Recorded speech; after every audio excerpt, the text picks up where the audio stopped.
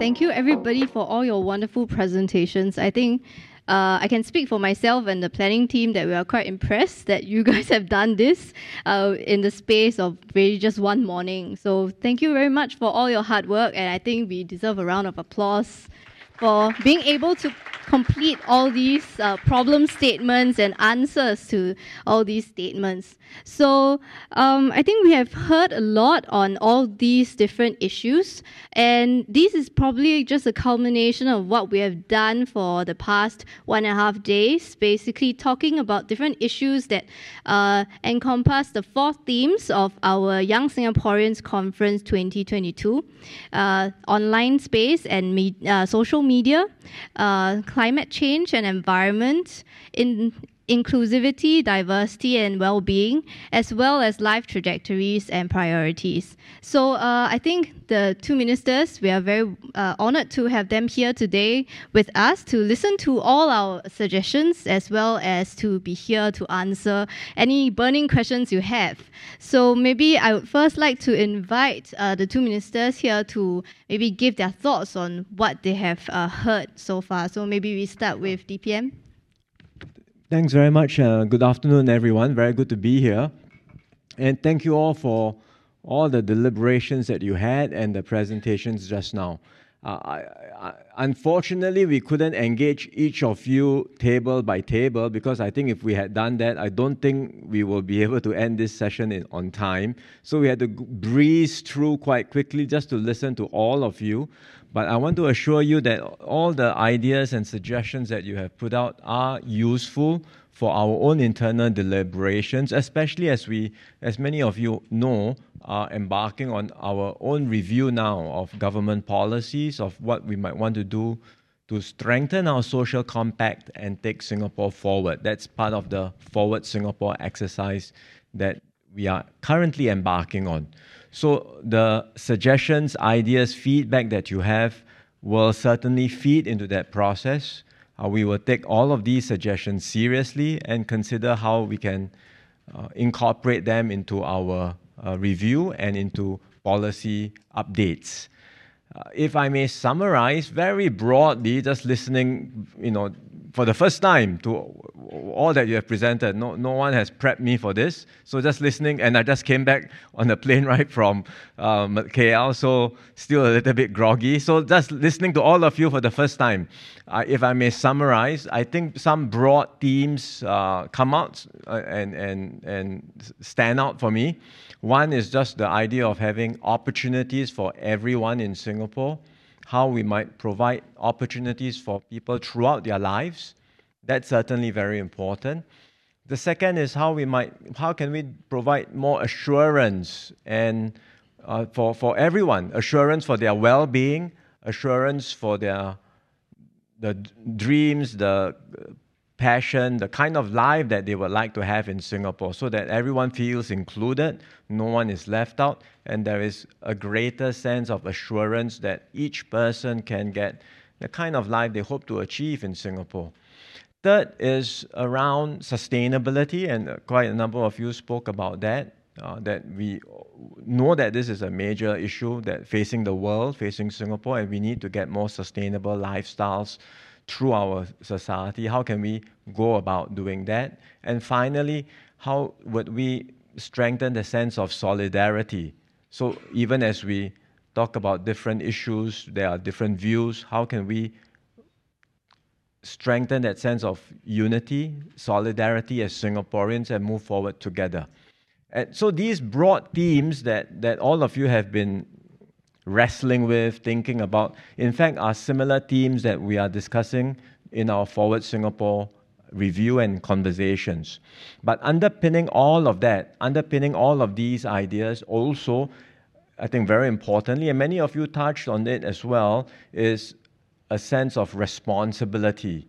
Because to achieve more opportunities, more well-being or assurance, more sustainability, more solidarity, if everyone thinks that someone else is responsible, it's the government that's responsible only, or it's companies that's responsible, it's the other person that's responsible, and it's not me, I just want all the good things in life to be given to me on a silver platter. Well, I'm afraid it will not work out like that, because responsibility means all of us have to do our part. And that all of us refers to the government, it refers to employers and companies, it refers to community, it refers to individuals. And understanding that we all have our part to play, and then having a sense of what is our expectation of each entity, who does what, right? That's also important, because if your expectation is like that, but the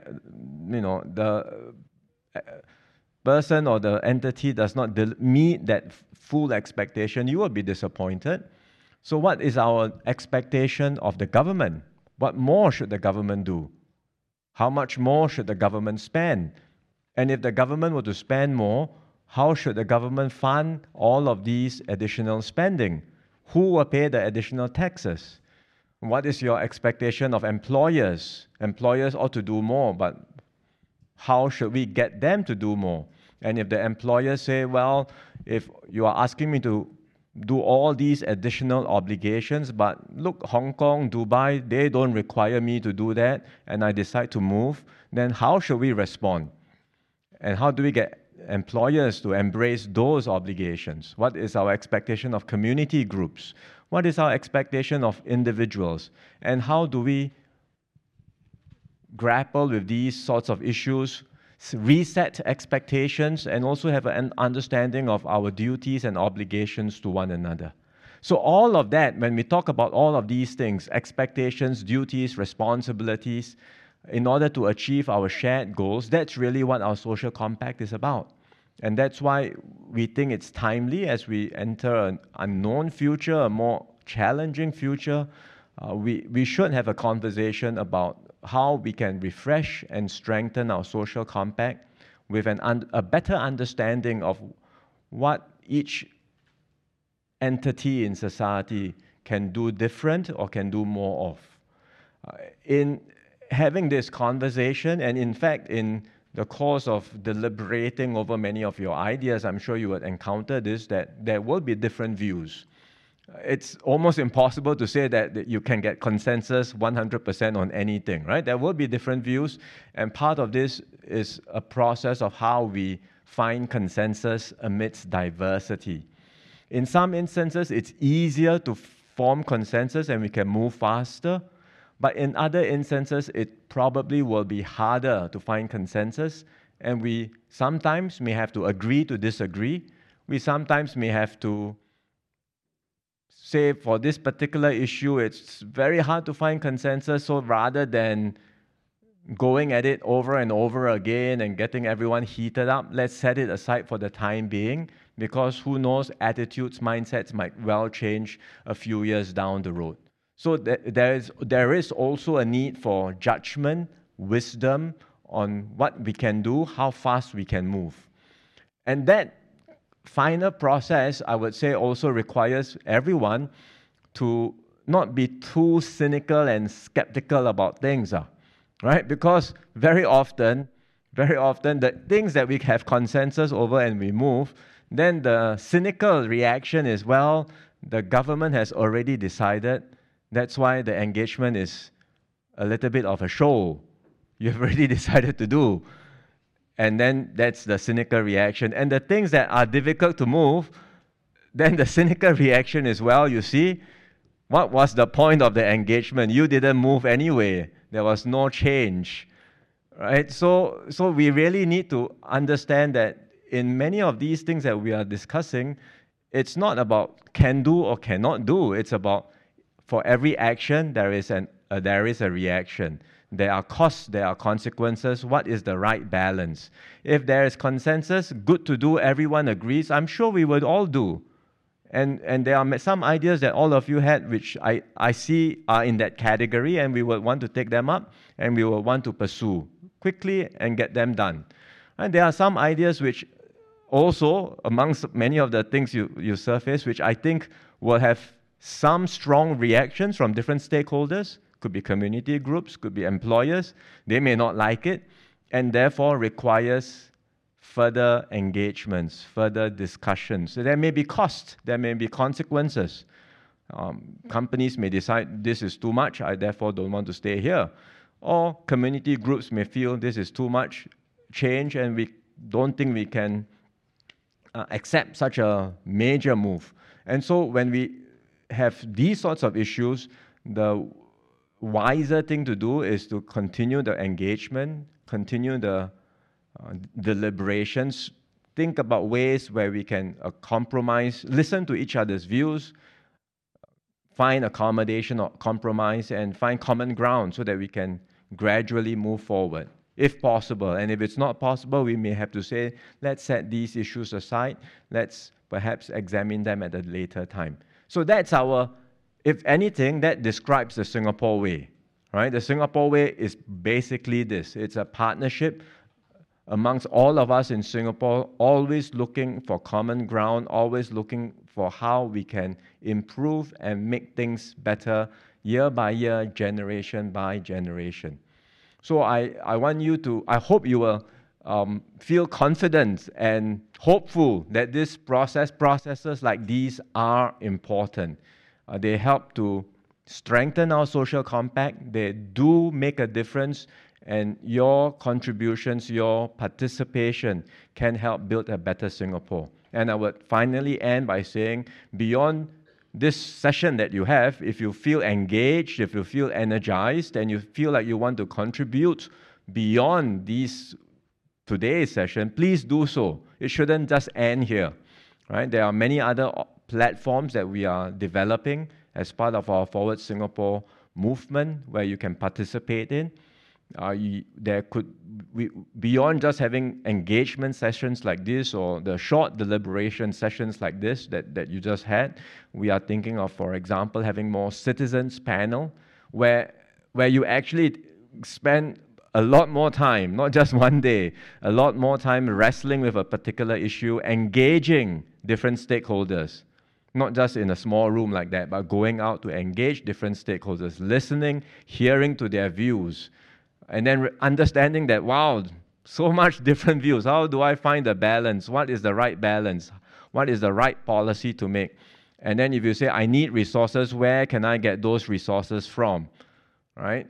So actually diving into specifics and then formulating more informed and more detailed policy solutions beyond a very quick afternoon session like this. I think that's a useful platform. You could certainly participate in more citizens panels that we are eventually going to roll out. Or you could also have platforms which we are thinking about where we would empower people like yourselves to not only think about ideas and solutions, but get involved in doing something. So we empower you to provide a solution. We give you resources and we give you the ability to actually roll out, take action and deliver solutions. So that's another platform which we are trying to develop along the way. So there will be other occasions, and I would just want to encourage you to continue to participate actively in all of these platforms because your views matter and all of you can help shape a better Singapore together. Thank you very much. Thank you. Thank you, DPM. So a lot of engagement, and I think that's how society negotiates their social compact along the way, right, as we develop. So maybe SMS Janu, you would like to also weigh in on all you have heard this afternoon. Thank you very much, and thank you, DPM, for the summary and the synthesis of much of the content. I think I'm not going to delve so much into the content that was presented at the various pitches and at the various tables. Maybe I might comment a little bit on how it felt, not quite a vibe check, but I'll try my best. This being a young audience, clearly quite a lot of passion and drive from the various presenters around the different ideas. Some of those values and feelings that came across was a very strong sense of social justice across many of the pitches. This idea that whatever it is we do have to take everyone along with us, bring the whole of our society to a certain landing point.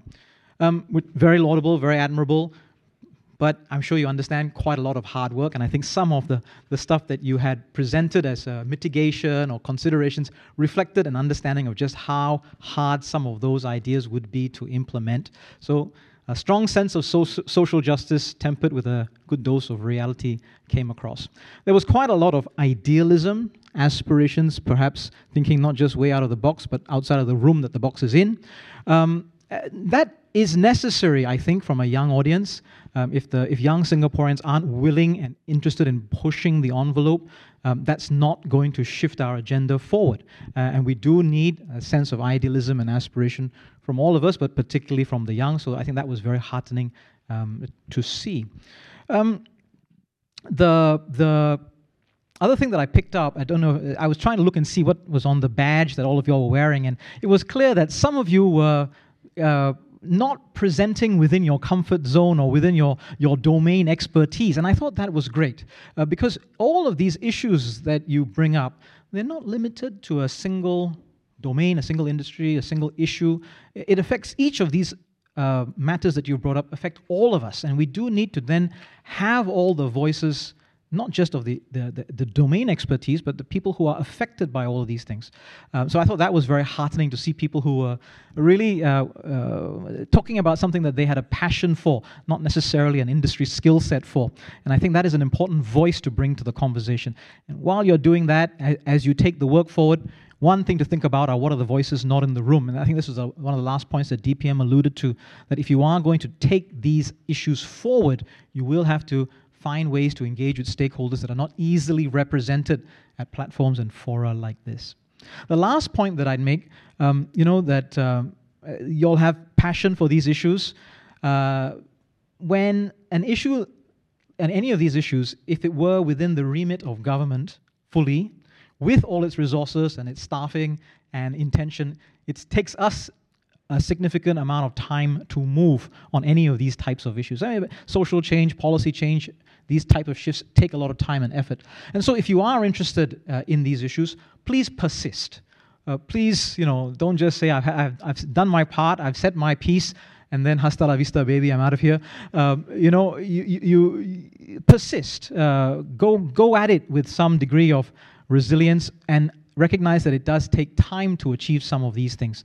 We do have platforms in the youth space, but you can create your own, and we can bring together communities of people who are interested in this. And I think if you can find your way to doing that, perhaps the last point will evolve and emerge over time, which I always try to remind youth audiences about, which is that when you speak with this great deal of idealism and aspiration and passion from a youth perspective, one of the things that's easily forgotten is that you're not going to be a youth forever. And so sometimes it's worth reminding ourselves of what would I like to see when I become, the bald middle-aged guy on stage. What is the kind of Singapore that I would like to bring my kids up? Not necessarily just what is a Singapore that's nice for me as a young person. So worth bringing some balance into the debate on that as well. I'm going to stop there, and I look forward to all your questions and comments, and thank you very much. Thank you very much, SMS Janil. So yes, definitely we have a lot of cross-cutting issues, right? And we see from the presentations that actually they do overlap a little in terms of the themes that we have really clearly delineated out. So if I may, I would like to invite any questions from the floor, but just for administrative purposes, please go straight to the mic located there on the left of the room to speak out your question. Before that, please introduce yourself, your name and your organization.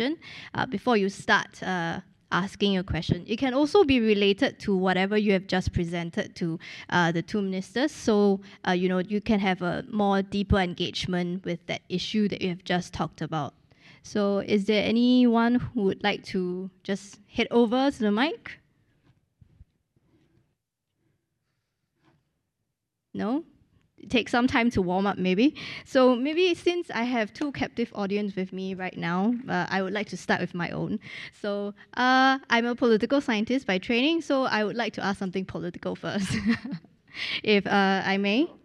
So we do see that actually the Forward SG exercise talks a lot about inclusivity, wanting a new social compact. But there's also been mentioned by yourself, DPM, and I think a few other ministers that there's no taking for granted that the PAP will continue to win elections going forward. So it's really a consideration of, what kind of government that forms in the future as well.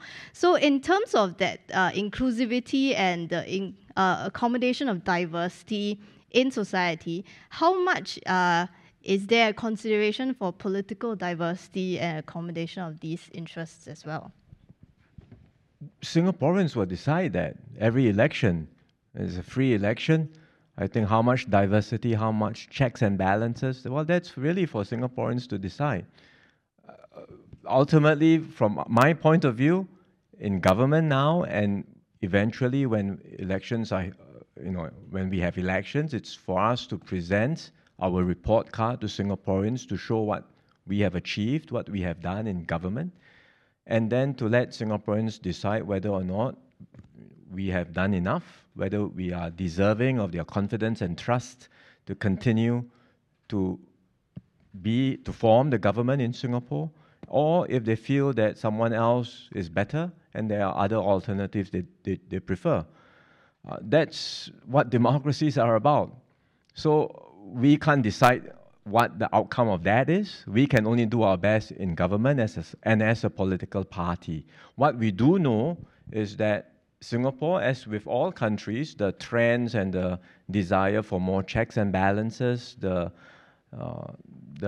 likelihood that there will be more political contestation is real. And so this is true everywhere around the world. It will happen in Singapore too. So there will be more political competition, more political contestation. That's why we have been saying, and this is not new, I've been saying this as well, that we should all recognize that from, every election from, going forward will not be so straightforward. You cannot assume that it will always be the PAP in government. In fact, every election, every vote will be a vote for who forms the government in Singapore. And every Singaporeans, every voter will have to just consider that, take that seriously, and if you make your choice, because in the end, Singaporeans will have to decide this. Thank you. So if Singaporeans have to decide, then how important is this political diversity in forming the social compact? And also, because when we talk about political diversity, it's also about the different voices and different ideas that they have about forming society and government, right? So in terms of that, how does the PAP, the Forward SG movement, plan to incorporate all these things when trying to forge the social compact? For now, we are not doing a political exercise. We are doing a government exercise. So we are not talking about engaging political parties. We are talking about engaging Singaporeans. And understandably, Singaporeans have diverse views. There will be diverse opinions. And we welcome that. So amidst this diversity, we take in feedback. We are inclusive. We try to reach out to as many people as possible, regardless of your backgrounds, regardless of your political beliefs, your political ideals. Participate in this exercise as a national exercise. This is not a political exercise. It is a national exercise for all of us with an interest in building a better Singapore, to say, look, let's come together as one country and let's think about how we might want Singapore to be greener, to be fairer, to be more inclusive, to be a better society for ourselves and also for our next generation. That's what this exercise is about. Thank you. So basically, we will be looking at inclusivity. So in terms of, you mentioned basically greener Singapore as well. So we do see from the news that recently Singapore has decided that we want to reach carbon neutral status by 2050. So are there any concrete plans in place to do that? And do you think that the issues that have been brought forth by our participants today are actually useful in that plan? We are going out on a consultation now because we had in the budget talked about achieving net zero by around mid-century. So we are talking about net zero by 2050 as a long-term target. And then to say, look, in order to achieve that by net zero, by net zero by 2050, what specifically should we do over the next 10 to 15 years? In particular, by 2030, for example, how far would we have been able to, would we have achieved by 2030, and then what more can we do subsequently? So any such plan has to recognize where Singapore is today, and then what we might do again to balance all the different competing demands for energy security, for example, especially in a world where all of you can see oil prices are already where they are. There is considerable concerns about whether there's sufficient gas in Europe and how this will impact on the global gas market. So bearing all of that into account and recognizing Singapore's starting point, which is that we have very limited options for renewable power, then what is the possible path towards 2030, 2040, and then before we get to net zero by 2050? The answer to that, of course, requires solutions on several fronts. One part of it is a group that talked about carbon taxes, which we have already announced. So we have talked about raising carbon tax to $50 to $80 by 2030. That's 2030, so we are quite clear where we want to go with regard to carbon tax. That will have an impact in terms of helping companies or sending the right price signal for companies, enterprises, individuals even, to start thinking about how they might want to adjust their business model, adjust their lifestyles. The group that presented on carbon tax felt that it might not be fair if the tax is applied on the high emitters, which it is, but then the companies who have to pay that tax pass down the cost of the tax, and eventually the impact of the tax will be paid largely by consumers. And therefore the concern was, will this be a fair transition for everyone? And they, I think, had suggested using some of their tax revenues to do some carbon grants, right? The broad idea of this is actually what we are already doing, because we have already said that when we do a carbon tax, it's not revenue generating for the government. We are not keeping the money. We are taking the money and we are putting it back, offsetting it. How are we using it? We are using the revenues in part to offset consumers, because when one of the impact of a carbon tax is it will filter through into higher electricity prices. So consumers pay for higher electricity prices, and we can certainly use part of the carbon tax revenues to offset that impact, particularly for the lower income groups. And in that sense, we can make it fair. The ones with means, they can pay more, they will pay higher electricity prices, but the ones who are lower income, we can largely offset and reduce the impact on them. Then another part of the revenue is to be able to use it for carbon mitigation projects. For companies or businesses or anyone in society with ideas on new projects that will help them reduce their carbon emissions. So the ones who are prepared to do more, they are prepared to make the extra effort to do these carbon reduction projects for themselves. Well, some of the tax revenues can be used to subsidize, co-fund these projects so that they can also accelerate their own green transition. And then finally, a third part of the revenue will be used for new technologies. Because for us to get from where we are today to net zero in 2050, we cannot just rely on today's technology, but we will need to think about new solutions, including technologies like hydrogen, carbon capture, all of which are still very expensive. If we were to implement something like carbon capture today, it is very, very expensive. And so it's not feasible now, but we hope with R&D, with continued scaling up of such solutions overseas, we will be able to eventually see the price come down for hydrogen, for carbon capture and storage, and then eventually, perhaps in 10 years' time, in 15 years' time, we can start introducing some of these technologies for Singapore too. So that's our broad game plan. Right? It's very consistent, in fact, with some of the ideas the group had presented. But the bottom line is that we are taking it very seriously, because that we know that climate change is real, and we have to do everything we can to be a responsible stakeholder of the international community and get to net zero ourselves in Singapore. The other point to make on climate change is, despite making our best efforts, we also have to be mentally prepared that the world might not get its act together, and climate change can still happen, and global warming may well happen. Because even if we do everything we do in Singapore, we are just 0.1% of global emissions. And we certainly cannot dictate what other countries do. We will try our best. We'll try to push. We'll try to encourage. But if the world doesn't get its act together, and you see some worries that this might happen, particularly given the more immediate concerns that people are having now about energy security. And in Europe, they are very concerned. They can't even keep the lights on. And if they can't keep the lights on in winter, they are going to burn coal, they're going to burn fossil fuels in place of Russia's natural gas, which is going to be held back.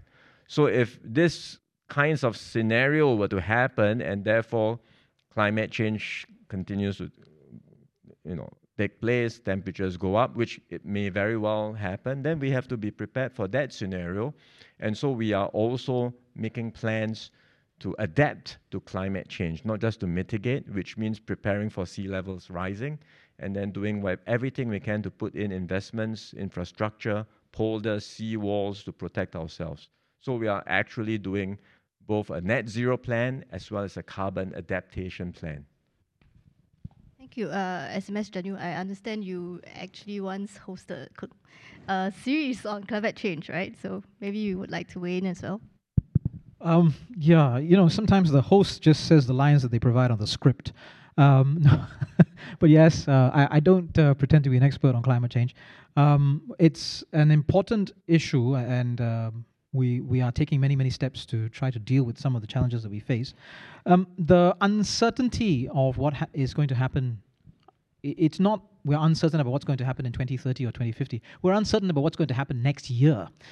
So we do need some baking in of that resilience and adaptability. And one of the reasons why we are in this position to consider different ways to deal with climate change, adaptation, mitigation, resilience, is precisely the depth of resources that we have. And I think it's something to think about when some of our considerations around, for example, what we should be doing with our economy, the extent to which we should be thinking about competitiveness and productivity. If this uncertainty is going to extend far further and further and further into the future, well, 30 years from now, would we want to have the same kind of resource depth that we have today in order then to have a variety of options in our pocket about how to deal with climate change? I mean, the short answer would be yes. And so that's just the only additional point that I thought I might make about the extent to which economic capability is going to be a very important factor in our ability to deal with climate change. I just wanted maybe to circle back to your earlier question, which you said was going to be political. I'm going to make it a political answer if you don't mind, which is that one of the things that within the political party is a diversity of views. I think the way you framed it was that across political parties you have diversity. Fair point. People understand that. But I think underappreciated is the extent to which you can have diversity of views within a political party. And I would argue there's no lack of diverse views within the PAP. This is the same party that has Louis Ng and Chong Kee-hiong, and it has Carrie Tan and Liang Eng-hwa, I mean, they have very diverse views on any number of subjects.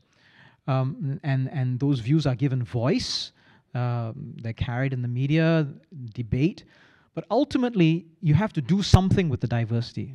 Diversity is good to have, but you have to come to a resolution and find a way to get a compromise or at least chart a way forward. And I think this is the other side of the coin when we talk about diversity from a political perspective, which is very, very different from diversity in a social perspective.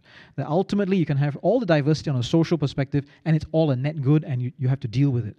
deal with the frictions, and it becomes a net good. Diversity within a political perspective, it's good provided you can then come together to chart a way forward. And that was just the one point that I wanted to make.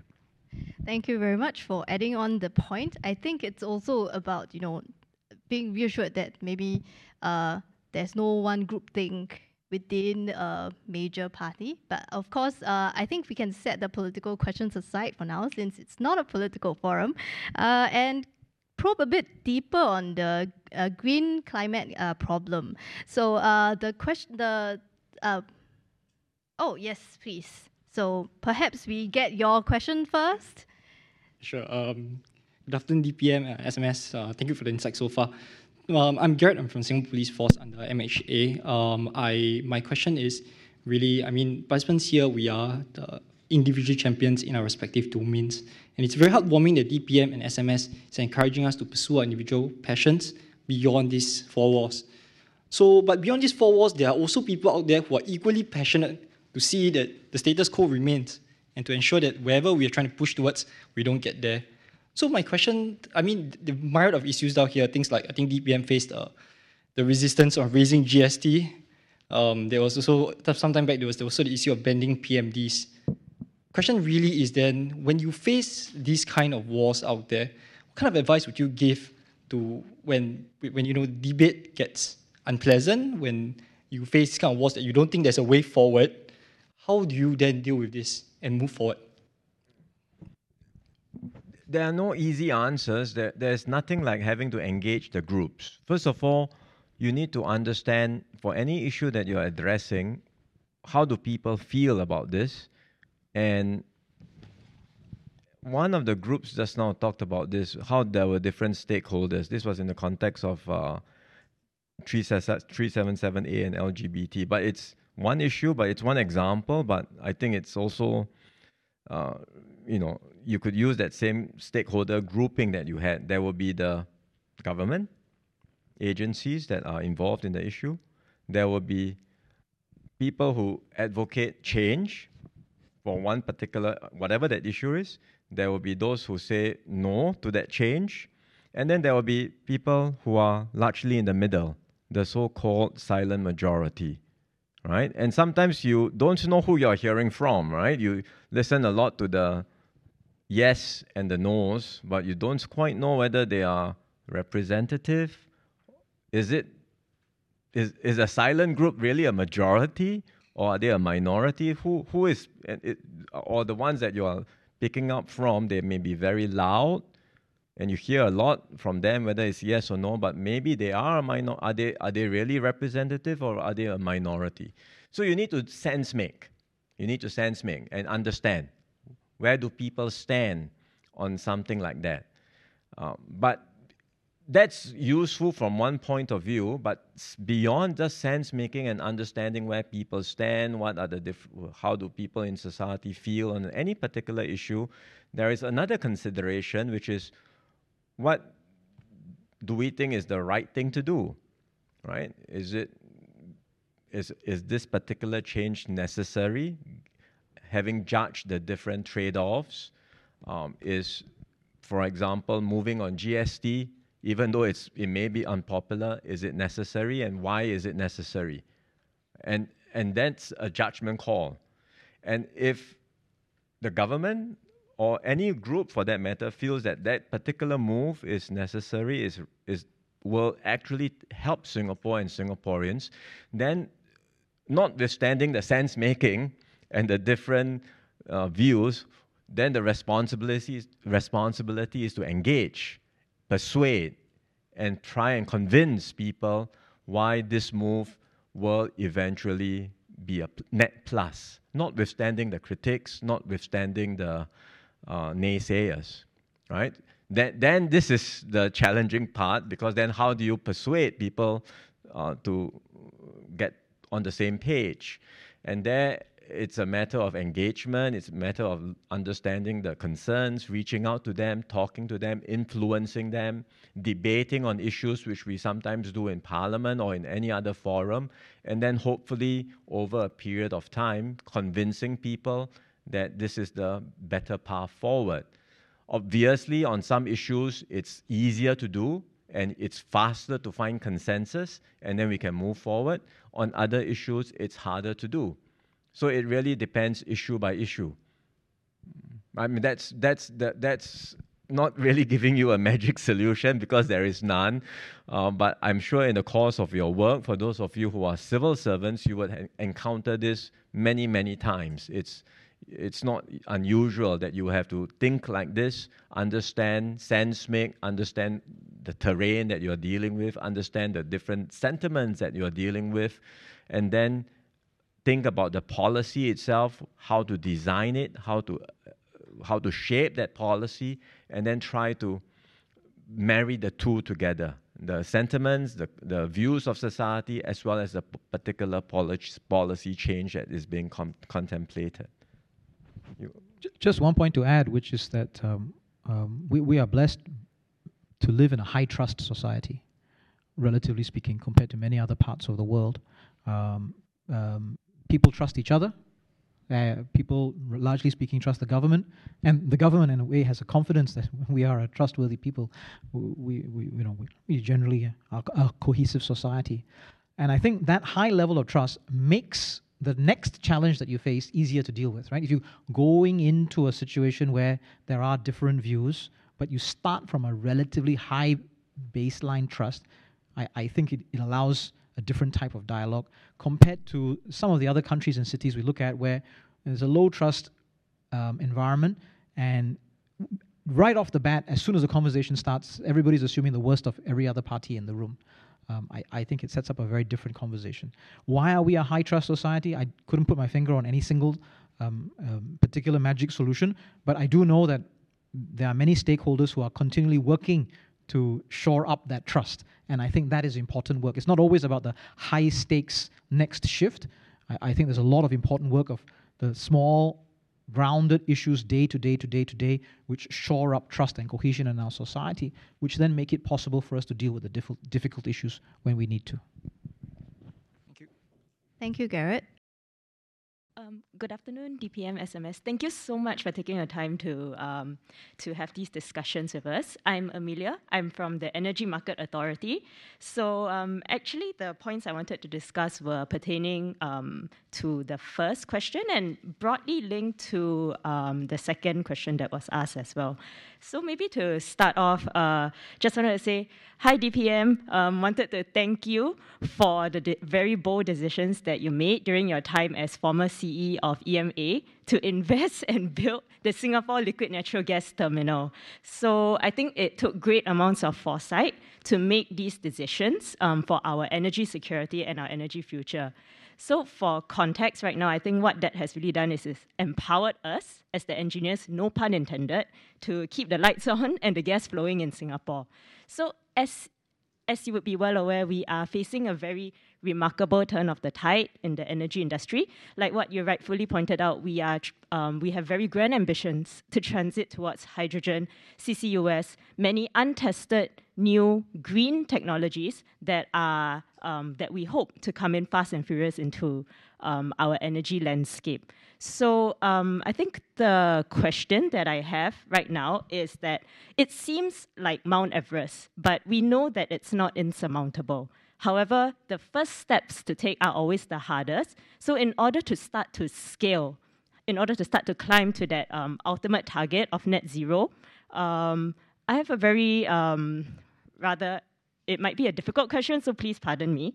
But as we know, we need to start investing in infrastructure to galvanize our power system and overall infrastructure early. So I think my question is, how do we convince people, or when do we start, and where do we start even to take these steps? Because as you know, infrastructure is notoriously difficult to put into place, and it's costly as well.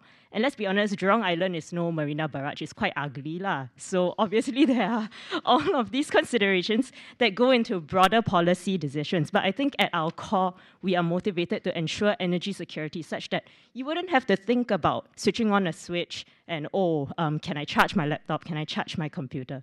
So my question is really, and this can apply to anything, right? Not just the energy industry. For overall resources, how, from an organizational level, do we build up strong narratives and strong arguments to put forth in order to be convincing so that we can build the future that we want and eventually transit to, in this context, our net zero targets? Thank you. Thank you. Thanks, Amelia. I think some people are wanting to speak. Shall we take more than a few questions at a time so that we can get through all of them? Yes, please. But I think we have to. Okay, we have 2 mics now because they need to clean it for COVID purposes.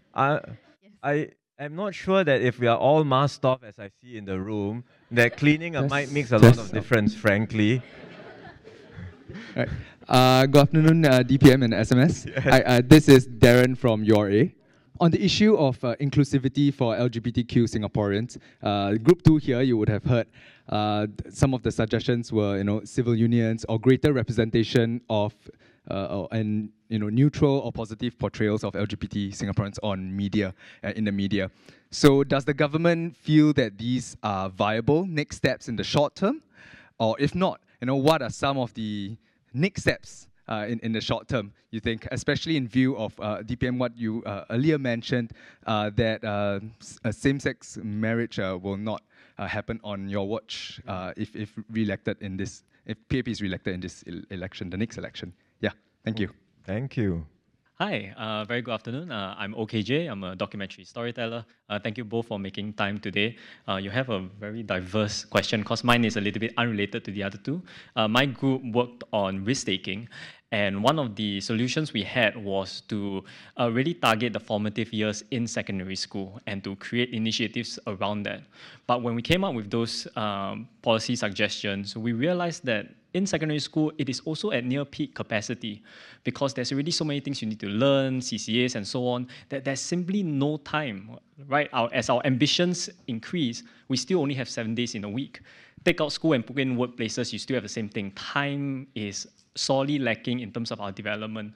But people are just like trees. We need time in order to develop that risk-taking nature and find ourselves to do what we want to do. So my question is that how can policies be shaped such that we can free up more time for Singaporeans to develop ourselves to be more of a risk taker or a productive risk taker, especially now with the world being more volatile. It doesn't cut it to be safe. Thank you. More risk-taking. Thank you. Yes. Hi. So I'm Louisa from Smart Nation Office SingPass team. So my first question is, I'm curious to hear what your thoughts are about what we presented, what Group 10 presented. So, which to recap, it's about, the question was the trade-off between being competitive versus work-life balance. And our answer is, in short, you can have both. It's not a trade-off. They're not mutually exclusive. And also because we ended off the last question with, do we always need to aim for competitiveness, especially because of where we are at this stage in society and in the world. And my second question is, of all the ideas you heard today, because I'm sure you've heard a lot of them before, which are new or which are some of them that interest you now, that now you would want to reconsider? Yeah, thanks. Thank you. Okay, why don't we do a pause here? And then we can, otherwise we won't finish. I think I'll take who was it that asked about civil unions and what's your name again? Darren. Well, we have only just talked about repealing 377A. I think if we had not even mooted that, today's conversation will be about, can we repeal 377A? So we haven't even done that yet. It's not a done deal. It has to be discussed in Parliament. And we have to work through that process, debate, and there are very strong views on both sides, as you already know. So I think let's take it one step at a time. Let's not even get to what is the next step before we have not even taken the first step. Let's take the first step first. And that first step is, as we have been trying to explain, we are repealing 377A because we think that there are considerable legal risk of it being struck down if challenged.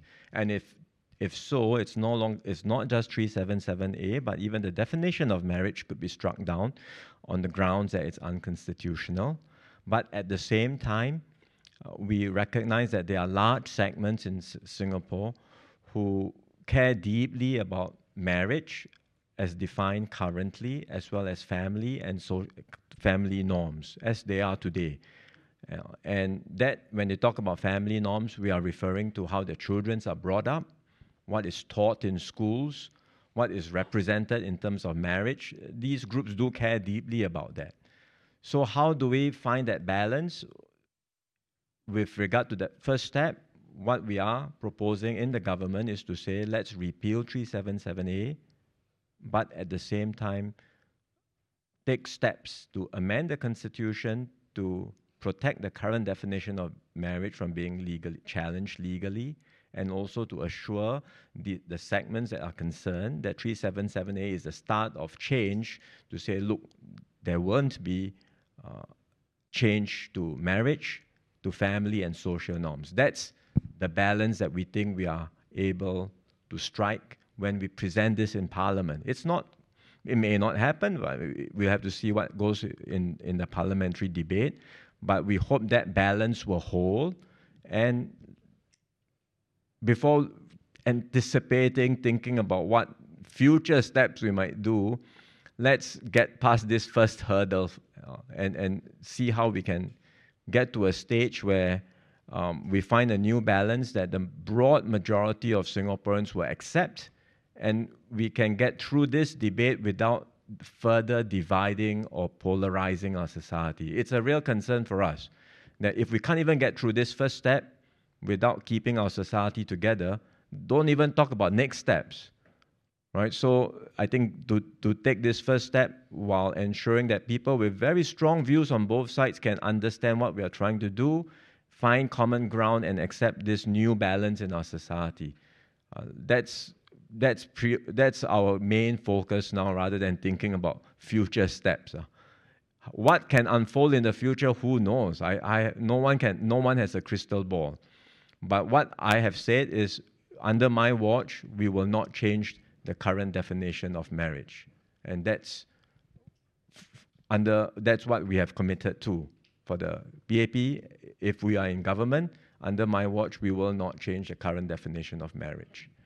On the other questions with regard to Amelia and energy, and how would you think about investing in infrastructure, how soon, how fast, how much ahead of demand? This is always a judgment.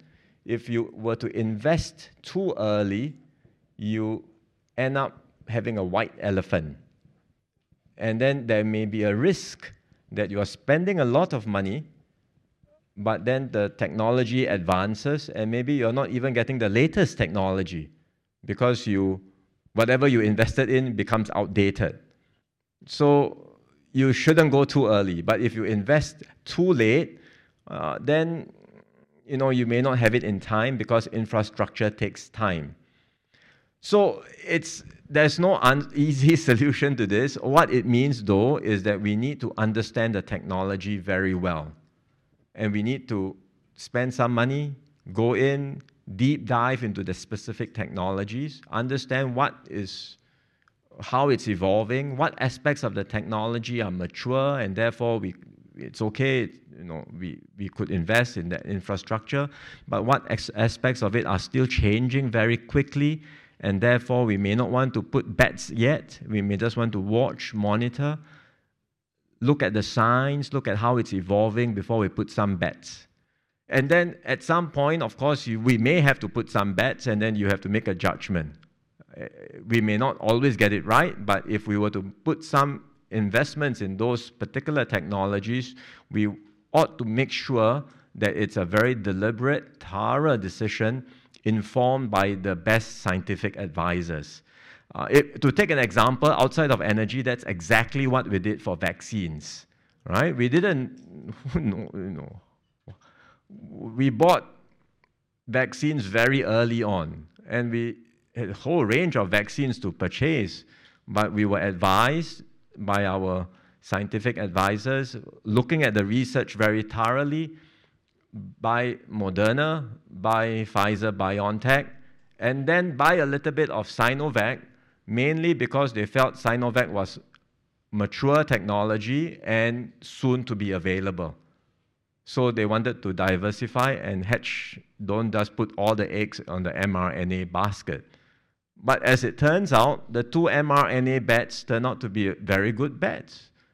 And luckily, we got in early and we managed to get the vaccines, which we could roll out very quickly, well ahead of many other countries in Asia. So that's the process that we have.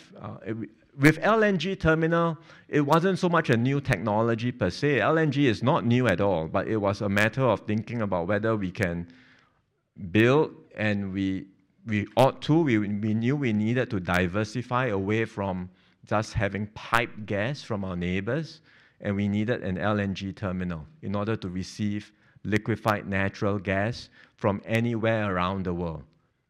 And good thing we did it, right? Good thing we did it. You know, the salutary lesson here, look at Germany. It does not have a single LNG terminal. It relied entirely on piped gas.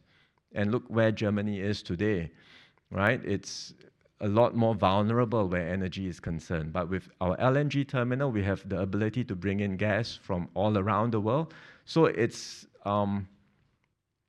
was an easy decision to make, a relatively easy decision to make. The difficulty when we did it at that time was that the global financial crisis hit Singapore in 2008.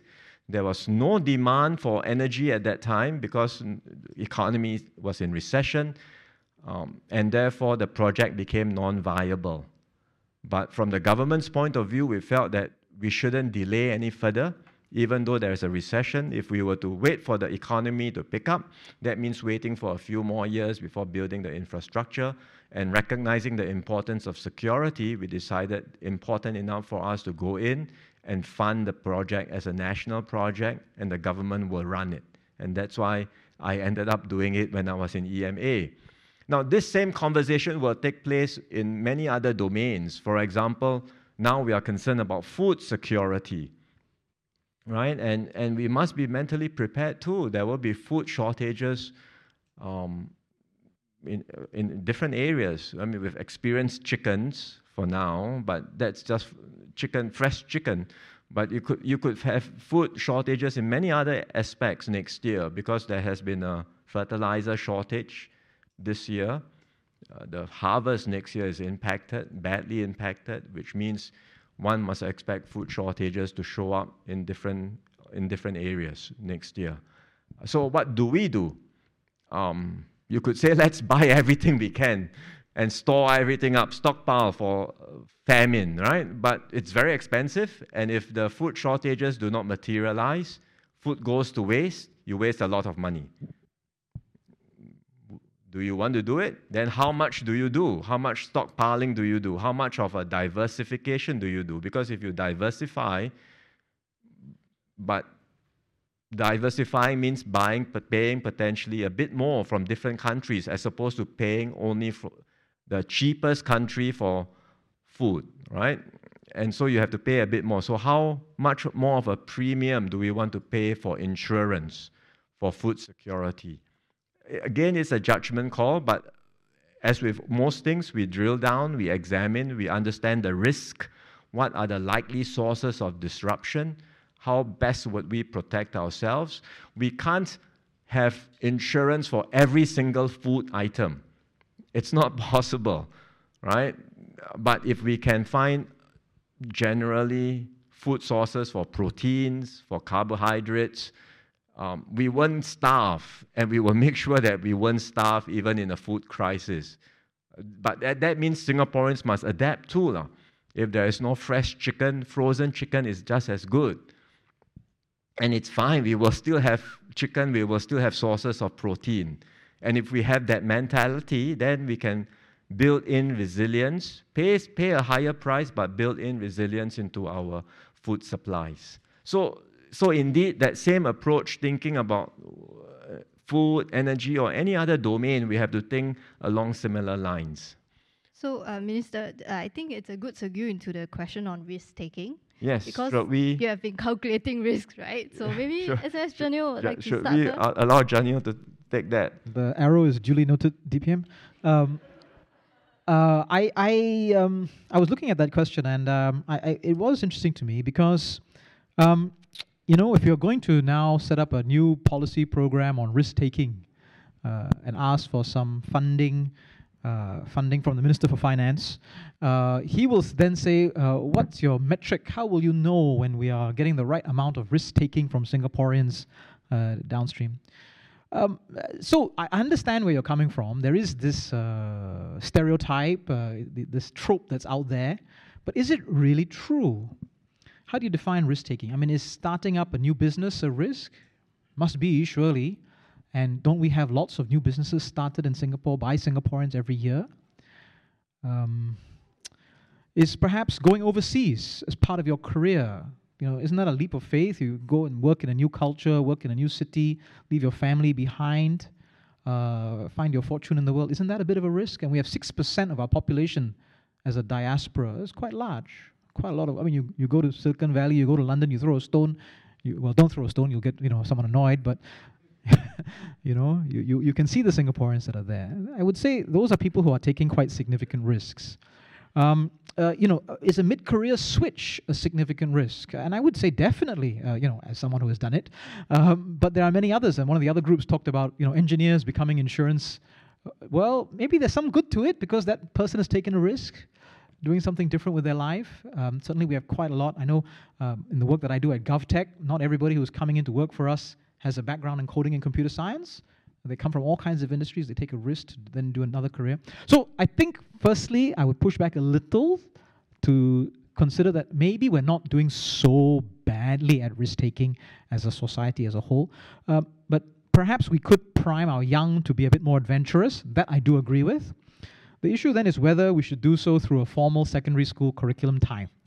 I think if you had an extra couple of hours available in curriculum time in secondary school under a lot of competition for what you fill it up with. The Minister for Health will say, maybe we should do more PE. The other part of the Ministry for Health will say, now we're going to do mental health and wellness. Someone will be saying we've got to do a lot more coding, for example. Maybe outdoor learning. 1,001 things that you could free up curriculum time and fill it up with. Not necessarily that everybody needs to necessarily do the same thing as, let's say, entrepreneurship and risk-taking. But I think these types of things in the school is better taught not through a specific program, but maybe imbued in the rest of our curriculum. And I think that is probably the way we would maybe want to think about it. How do you think about some of these cultural values or social approaches and make them an intrinsic part of other aspects of the curriculum or other aspects of how we curate experiences for young people? And I think there is a shift in what we're doing there. Certainly when I was at MOE a few years ago, one of the things that we were talking about, and I know has been implemented, is the idea of white space in the curriculum around, especially the social sciences and the social studies, actually allowing the teachers to take a little bit of a risk about how they curate some of these experiences for their students. So that's my general response to that issue of risk-taking. I don't necessarily agree that we are, as a species, as a society, as a people, entirely risk-averse. I think we have quite a number of people who have taken bold steps, but we do always need to push young people to perhaps get out of their comfort zone. And there are a variety of ways in which we could do that. Yeah. Did you want me to do the competitiveness, or were you going to add to that, DBM? Well, I want to add on to that and touch on the third question on competitiveness, because in some ways it's related. Do we always need to aim for competitiveness is the question. And there is a suggestion that competitiveness has a certain negative connotation around us on the treadmill, doing the rat race, always comparing ourselves with others to be number one. So I understand that concern. Let me frame it differently, that I would like to see us pursue excellence. I think that's a more positive way of framing it, if you don't like the word competitiveness. But I would pursue excellence across in any chosen field, in all professions. And this also goes back to one of the points on risk, because my hypothesis around risk and the idea that Singaporeans are risk-averse and it's a fault of the education system, so goes the allegation, is more that I think society at large, our mindsets of success tends to be very narrow. And we, perhaps society, perhaps it's parents, perhaps it's all of us, we think that successful role models are only these limited few chosen, preferred jobs, preferred professions. And when people think like that, it leads on to, well, in order to get to those preferred jobs, therefore, you must go to a certain university, you must take up a certain course in a university, and then to do that, you must choose the right schools, and so on and so forth, right? And it builds up, and then you get caught up in this whole stressful environment that everything must be about this certain path. But if society at large, if all of us can recognize that excellence can be pursued everywhere in any job that you are doing. You can be a physiotherapist, you can be a nurse, you can be a plumber, you can be an electrician, you can be a mechanic, you can be a chef.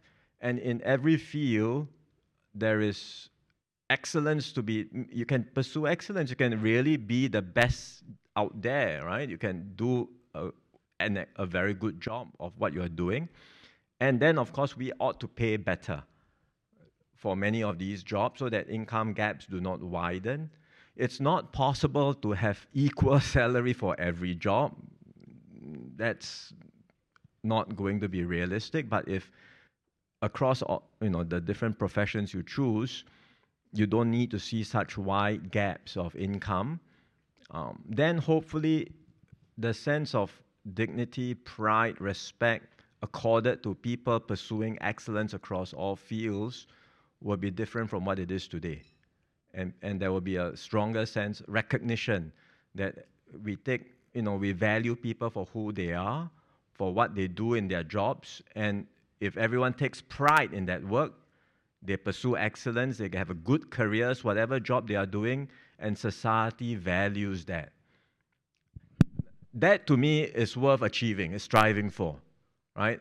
That to me is about how we can refresh, improve our conception of meritocracy, embrace people across all fields, and keep on encouraging everyone to excel in everything that they do. Because that's what life is about. And in the process of excelling, in the process of doing better, it doesn't have to be stressful.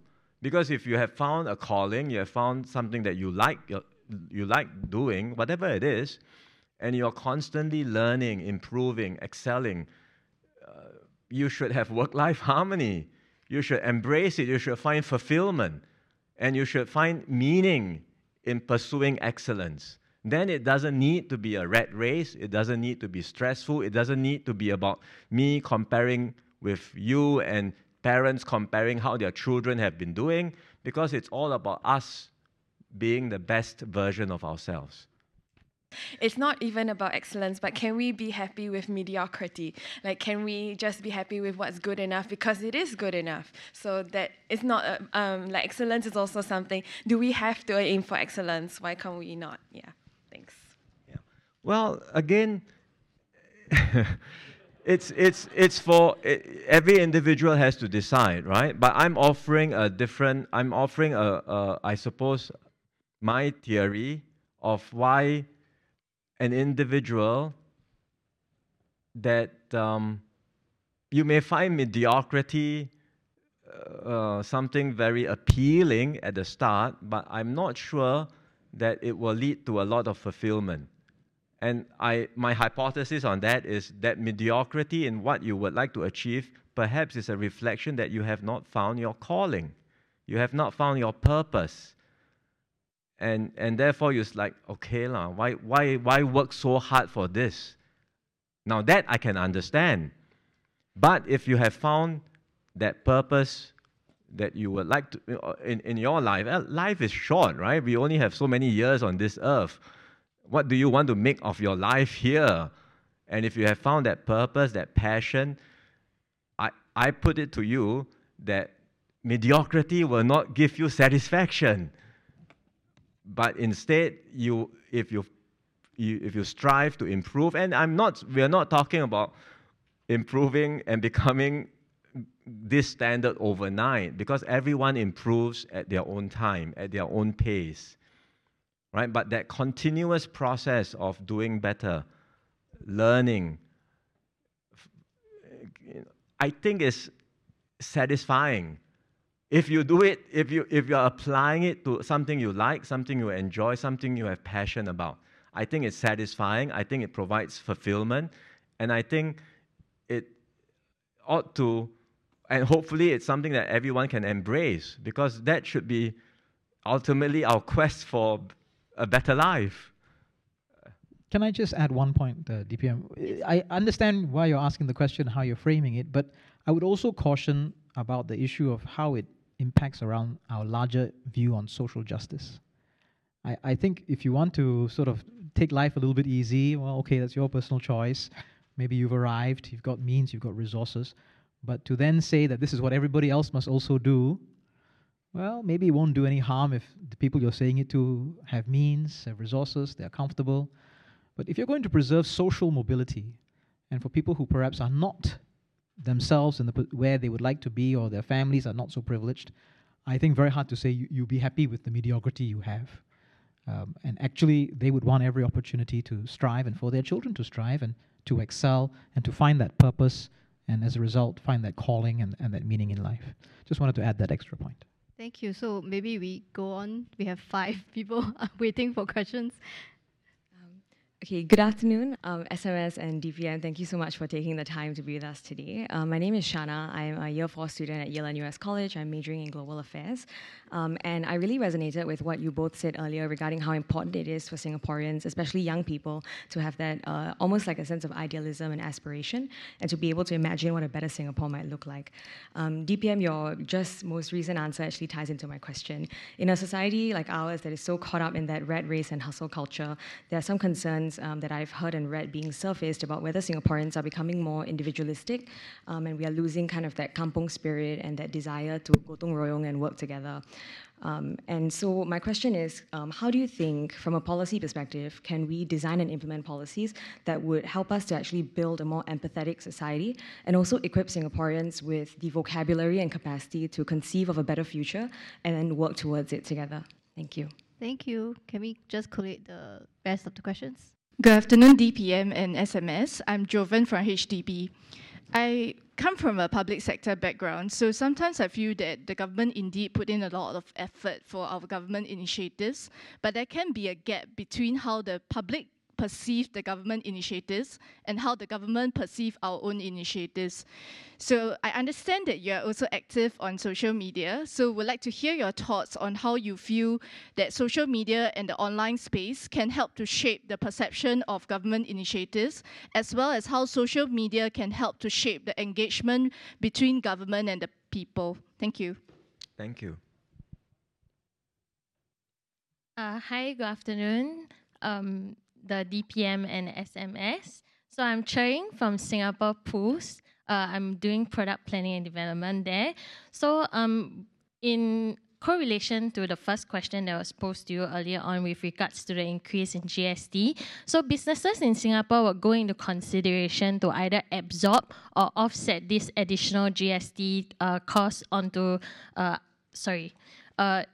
businesses will consider to either absorb or offset this additional cost to the consumers.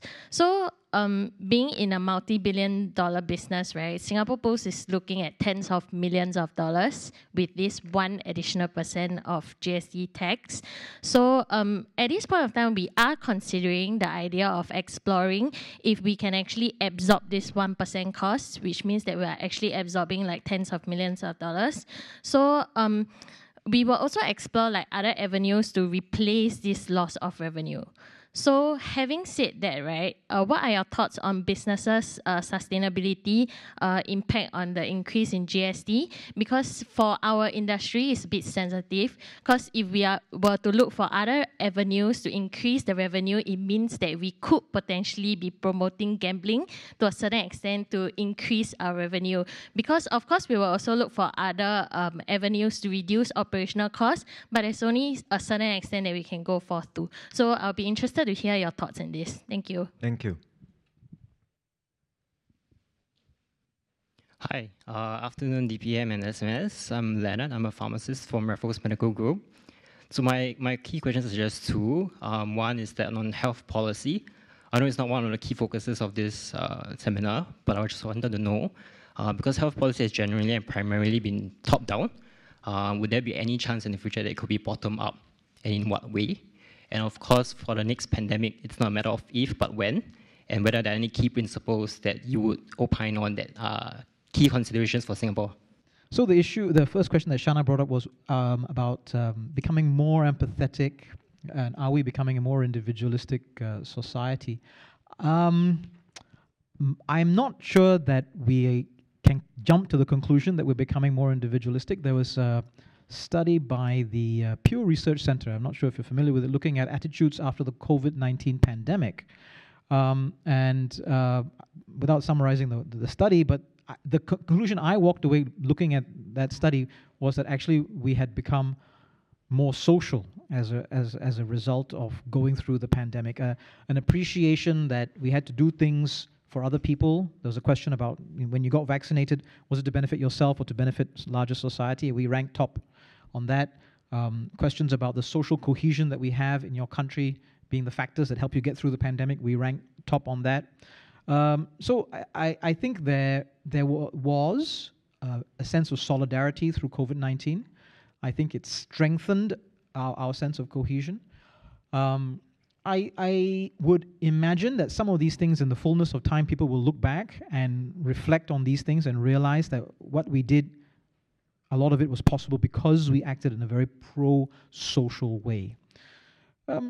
Some of these attitudes will also shift with age. You know, it's not wrong, you know, if you're in your 20s, you're starting out on your career, you know, what's in it for me, where's my personal path, and so forth. But, well, as your social networks grow and you become appreciative of families, the impacts you have families of yourself, attitudes shift, and as you get a bit older, you also tend to be a bit more pro-social and I think mellow a little bit. So I think that I am not so down on our trajectory. But it is useful for us to have that vocabulary and to learn those skills of empathy. I think a whole lot of ground-up initiatives have been started over the last few years, not just after the pandemic, but even going back before that, to bring people together, to have difficult conversations, to imbue them with the vocabulary and the skill sets at talking around difficult issues. And I think these are the kinds of things which now we within grassroots, within some of the government sector, social organizations as well, we've taken them on board, and we've reached out using some of these tools. I think the Forward SG conversations will be also a part of this.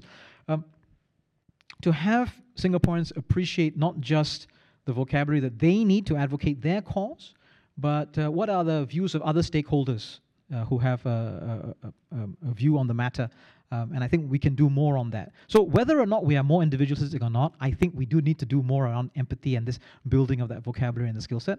I'm not sure that we are becoming more individualistic.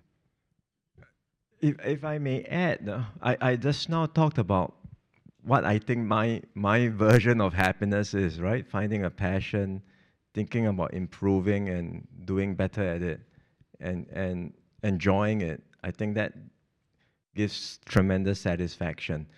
I should add a second limb to that equation, which is it's also about having a version of happiness that is other-centered. It's not self-centered. So the first one is self-centered. It's my passion, my goal, and I keep on doing better, whatever it is, you know. But if you add the second part of it, which is think about how your life can contribute to something larger than yourself. I think that also gives fulfillment and satisfaction. And if you combine both, then hopefully that is the formula for happiness. People, you know, so a lot of people talk about wanting to be happy, right? Fulfillment, satisfaction, well-being. What is it? Is it work-life harmony? Is it working less? Is it not getting caught up in the rat race? All of these.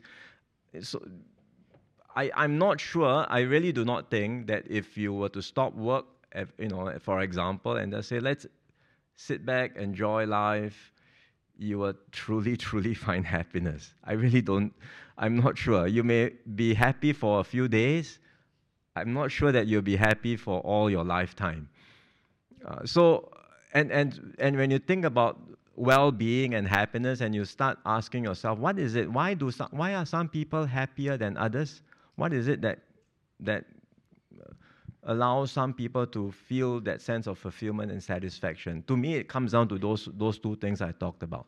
The second part is important because if all of your life is about searching for meaning, it's just self-centered, you may not find a great deal of satisfaction there. When I was in Bhutan, they are well known for talking about happiness. I met some friends talking about what do they mean by happiness in Bhutan. A lot of it was about social connectedness with other people and achieving happiness for others, not for yourself. Right? So I think that speaks to the point you made, that if we all embrace that, and I have some confidence that Singaporeans do feel that. You saw that in the last 2.5 years during the pandemic, where you saw many Singaporeans going out of their way to help others in need, to help dormitory workers, to engage their neighbors, to go out to provide food to people who are stuck at home. So many positive examples. And you see many of that on a daily, ongoing basis. So I would completely support what SMS Janil said. Let's build up more capabilities, more platforms, more ways in which we can empathize with one another and continue to do good for our fellow citizens. Should I do the increase in GST one? That should be up my alley, I suppose. Oh, social media too, okay, all right. And then healthcare, you take the healthcare since you are the doctor. GST, increase in GST, how should you do it? Well, businesses will have to decide whether you want to absorb, whether you want to pass on. But even if you decide to pass on, know this, from the government point of view, we have already planned for offsets for citizens. That's why we are giving out an assurance package.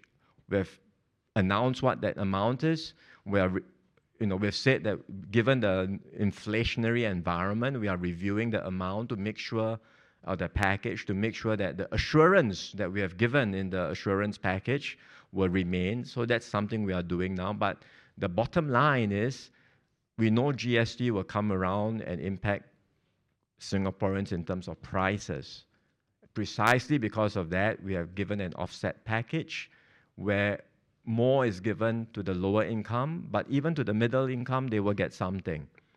And so for the low income groups, we have said that the increase in GST, whether it's 1% or eventually the next additional percent, will not impact them for at least 10 years. And we are committed to that. And in fact, we have also said for the lowest income groups, the increase in GST will have no impact on their incomes at all, net incomes, because we are giving not only a transitionary package, but we have also enhanced the permanent GST vouchers, particularly for the low-income groups. So the increase in GST will not impact low-income Singaporeans. That's the assurance we are making to make sure that when we raise GST, the burden of that tax, most of it will be borne by the higher income groups, and therefore that will give us the revenues we need to do all the things that are necessary in the medium to long term, which includes looking after a growing number of seniors, especially as healthcare costs go up. So the government has taken care of that impact on Singaporeans. What businesses decide, I think there will be a range of factors. You will look at competitiveness, you will look at what others do, and then you will have to decide on your own pricing strategies. Maybe just nice, we can segue into the communications. At social media, yes. Social media, yes, there is a gap. Sometimes we don't communicate things very well, or we can communicate better. In the government, we have policies. We try our best. In fact, we are doing better today than we were, say, 15 years ago on social media. But I think there's still room for improvement. We need to understand the medium better.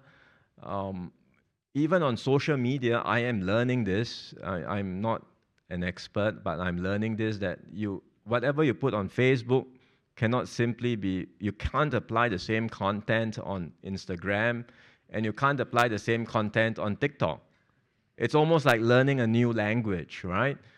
So when I started out in politics 2011, I had to learn Facebook.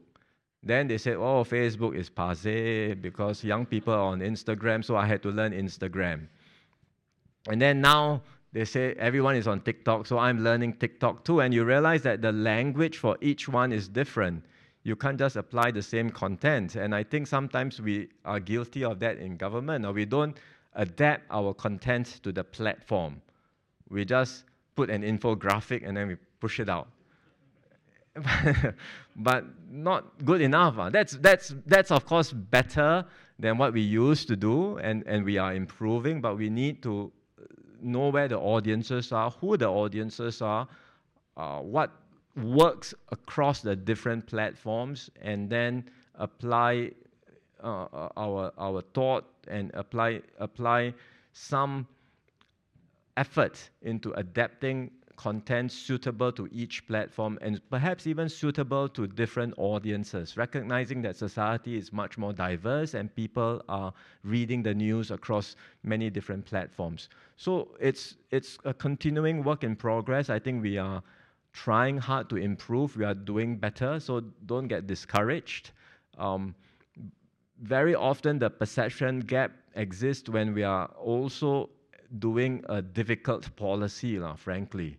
Right? If it's a good policy, if I'm giving out CDC vouchers tomorrow, $300, there's no gap. Right? Everyone hurrays and cheers, and then it spreads and it goes out. Everyone is happy. But when I'm doing a more challenging policy, where there are pros and cons, where there's a need for explanation, where there is a change that affects some groups, but we think that it's necessary for the greater good, and how do you explain that greater good, then of course, that's where very often there is a gap, because there will be not only people looking at the news, but there will be groups also out to push their point of view and influencing others in the middle. And that's why it's hard. It's inherently difficult. And so we should try harder on social media, but we should not also rely only on social media. These sorts of face-to-face engagements are very important too. So thank you very much. Maybe just a very quick response to the pandemic question. Oh, I had a whole essay planned, you know. Unfortunately. I don't do very well on Twitter. We'll have to do a thesis statement then. No, thank you. Can I just make one point about the social media? I say this as someone who has been online long before the word social media was created, back in the days of Usenet. For those of you who are old enough to remember what Usenet was, everyone else give me a blank look. There was one presentation which was how to disconnect from social media. I really cheered that because several years ago when I went on holiday, I deleted Facebook and Instagram from my phone, and I had such a great holiday that I made it a habit then every time I went on holiday to delete social media from my phone so that I could really enjoy the holiday. You don't have to delete, right? No. Just turn it off. No. Discipline had to be there. The discipline had to be there. So I avoid temptation altogether. Correct, exactly. Delete. Just delete. If I could leave the phone at home, it'd be even better. But then, in case DPM needs to get hold, no. So then, the last holiday that I had, I deleted it, and I still haven't reinstalled it yet. So now I access social media on my desktop. I mean, I still have to for work, keep an eye on what everyone is doing and how the government campaigns are doing. But I have to say, it's an experiment worth trying. Even if you can't do it forever, just at least for your holidays, I find very useful for your sanity. Okay, I better answer the question I'm actually assigned. Yes, please. Was it Leonard? Who asked the question. Two components. One was about bottom-up health policy. The other one was about the pandemic. Not quite so sure what you mean by bottom-up health policy in the sense that there are aspects of health care which are necessarily driven by the professions, the pharmacists, the physiotherapists, the doctors, the nurses. And those the government doesn't get involved in. I mean, we can't make a decision about which drugs to be using or which stent to be using or how to apply the physiotherapies. Those are all driven by the professions. But as government, we do have to regulate from a perspective of standards and safety, which in a way the professions cannot, right? We should act on behalf of the public to regulate for standards and safety. There's another set of aspects where really we have to do it centrally, which is around financing. And there, because there's a cost to everyone else in the community. I mean, it's paid out of taxes, resource allocation. So those aspects, again, have to be top-down. So there are parts of healthcare policy which are necessarily ground-up and some which are necessarily central and top-down. One of the shifts that we're making, and we hope to make, Minister Ong Ye Kung talk a little bit about this in terms of population health and the Healthier SG strategy. If we are successful in this, we are hoping for more interventions upstream before you become unwell. And that means interventions in the social space, in the community spaces. And I think there is an opportunity then for a number of ground-up initiatives because we don't have this settled, right? We don't know what are the best series of solutions there. And we will then learn from the experience of various ground-up initiatives.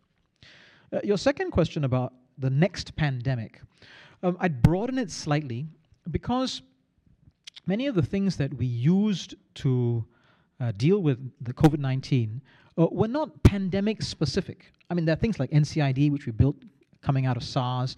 There was our laboratory capability, which we've been developing for many years, our hospital capacity. But if you think about, for example, the tech platforms that we built many of our solutions on, the supply chain efforts that we have, energy, many of the things which helped us cope with the larger multiple series of crises that were there, they were not pandemic specific. They were born out of a sense of resilience to crisis, right? I mean, for 57 years we've been thinking like this, where facilities have to be dual purpose. We need to have extra capacity in whether it's the SAF or the People's Association. You know, schools can be used as community staging areas in times of crisis. Community centers can be used for vaccinations, but other types of distribution. So it's not necessarily pandemic specific, but it's that sense of making sure whether it's our water supply, our energy supply, our food supply, whether it's the use of our land, the way our economy is still so diversified, you know, as a city-state, 24% of our GDP around manufacturing. Each one of these things and many, many more are on the basis that things can go wrong in a way that we don't know how. Better be prepared. And so if you look at what the MTF did and the whole actions by many of the agencies around that, it was on the basis of drawing on these resources of resilience and being adaptable, repurposing spaces, repurposing technology, repurposing people. You're drawing soldiers and people from the SAF and NSMen becoming contact tracers, right? I mean, that's a most important resource also being used in a very adaptable way.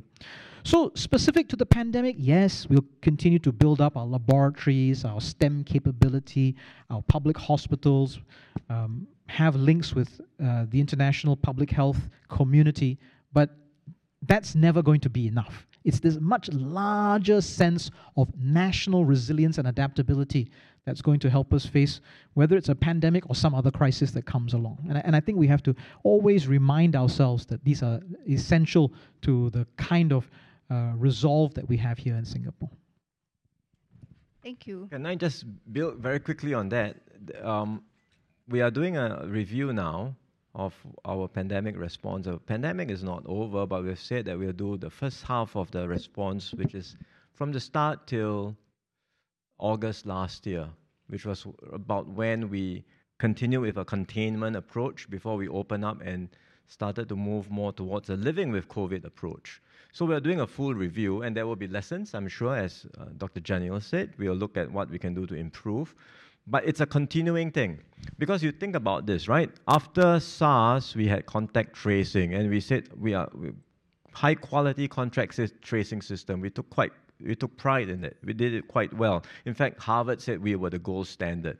Then, with COVID, we realized not quite the gold standard.